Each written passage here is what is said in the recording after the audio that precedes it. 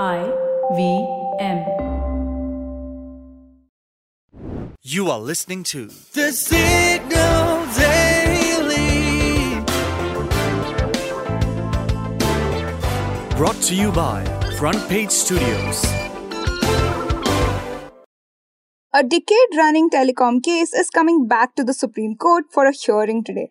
I'm talking about the one-time spectrum fee or the OTSF case. And the outcome of this case will decide if debt-ridden Vodafone will be in more trouble or get a breather. But before we dive into the details and implications, let's brush up on the background info. So here's what had happened. The government's control over the nation's airwaves ceased in 1994. So naturally, the action allowed for the entry of private players into the airspace, and the government began to make a lot of money. However, almost after 2 decades, a significant portion of the nation's population learned more about these spectrum allocations. You're correct if you're thinking of the 2G scam. The 2G scam caused a furore because it was believed that the sale of the spectrum was allegedly conducted without using a transparent auction process or taking into account market prices. A. Raja, who served as the department's minister at that time, even spent 15 months in Tihar jail just for it.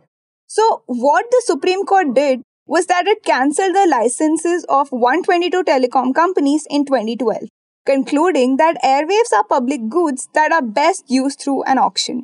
And then, in the wake of the 2G scam, the UPA government decided to impose OTSC.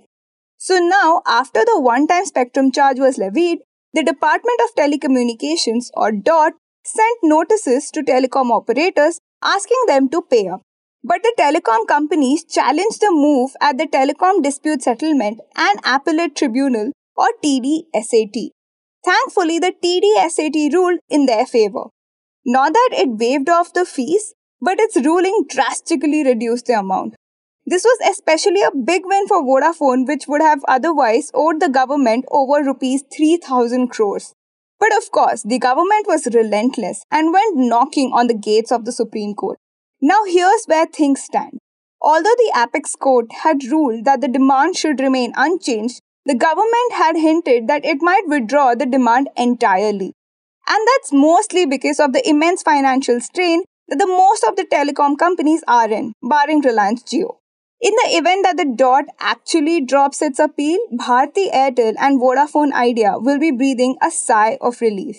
Especially Vodafone Idea, which is currently heavily indebted and almost on the brink of bankruptcy. However, if DOT does not drop the appeal, it may significantly increase the debts of telcos to the tune of about rupees 40,000 crores. In that case, we might have to bid adieu to Vodafone Idea. For the next few minutes, you're going to know a little more than you did yesterday from the world of technology, business, policy, and anything that leaves you with a food for thought.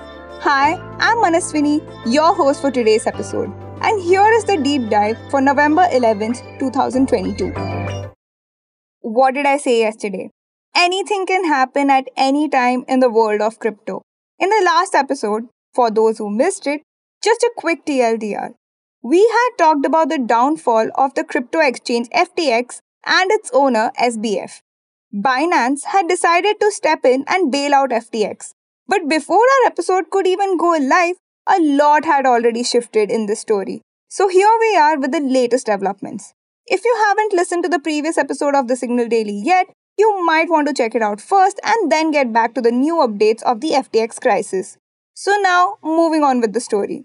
After all the Twitter announcements from both the SBF and Binance CEO Zhao, aka CZ, on reaching a non-binding deal to buy FTX's non-US business unit, that is FTX.com, for an undisclosed amount and rescuing FTX from the liquidity crunch blah blah, Binance pulled off an Elon Musk's U-turn on the FTX and decided not to go ahead with the bailout after all.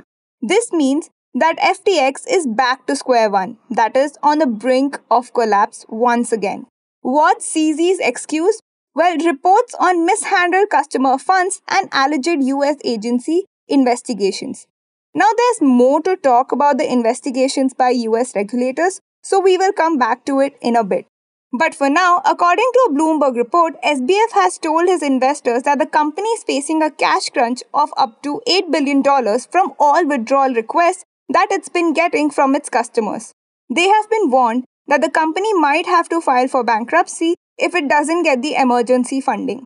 And looks like SBF is running out of options and getting more and more desperate.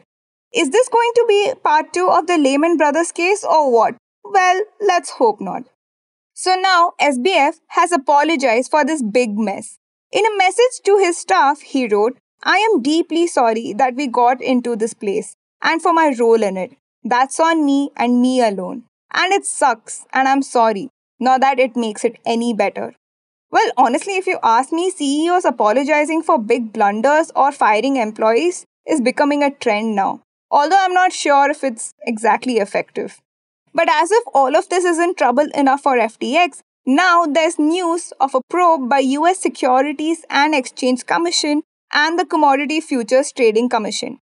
According to a report on Bloomberg, these US regulators are investigating whether this hard-pressed crypto exchange mishandled customer funds. They are also probing the relationship with its sister company Alameda Research as well with the FTX US. As we had explained yesterday, Alameda Research has been in a soup since CoinDesk reported that its balance sheet is loaded with FTT, which is neither a fiat currency nor a crypto, but simply FTX's native token. Now, although full details of this probe isn't available yet, the report said that this investigation into FTX lending activities started months ago. They are looking into details of ownership structure of FTX.com and FTX US, their financial relationships, possibilities of overlaps between management and board structure, etc. And if the regulators happen to sniff out any fraudulent activities, such as FTX violating securities laws by offering unregistered securities to Americans or improperly providing loans, then they can take action. Pretty messy. Perhaps it does make sense that Binance backed out of the deal. But as a result of this mayhem, the cryptocurrency market has been falling for consecutive days. It fell below $1 trillion overnight. Bitcoin is trading lower than $16,287, its lowest since 2020. Ether also fell down by more than 10% to $1,166. Well, for now, this is a developing story. So watch out for more updates and have a great weekend ahead. The Signal Daily is produced in association with IVM. The episode was written, researched and produced by me, Manaswini, and my colleague Shorbury, edited by Venkatanand, mastered and mixed by Ajay Rajput.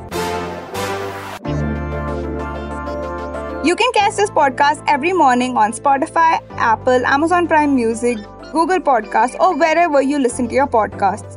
We are thesignal.co on Instagram, LinkedIn, and Twitter.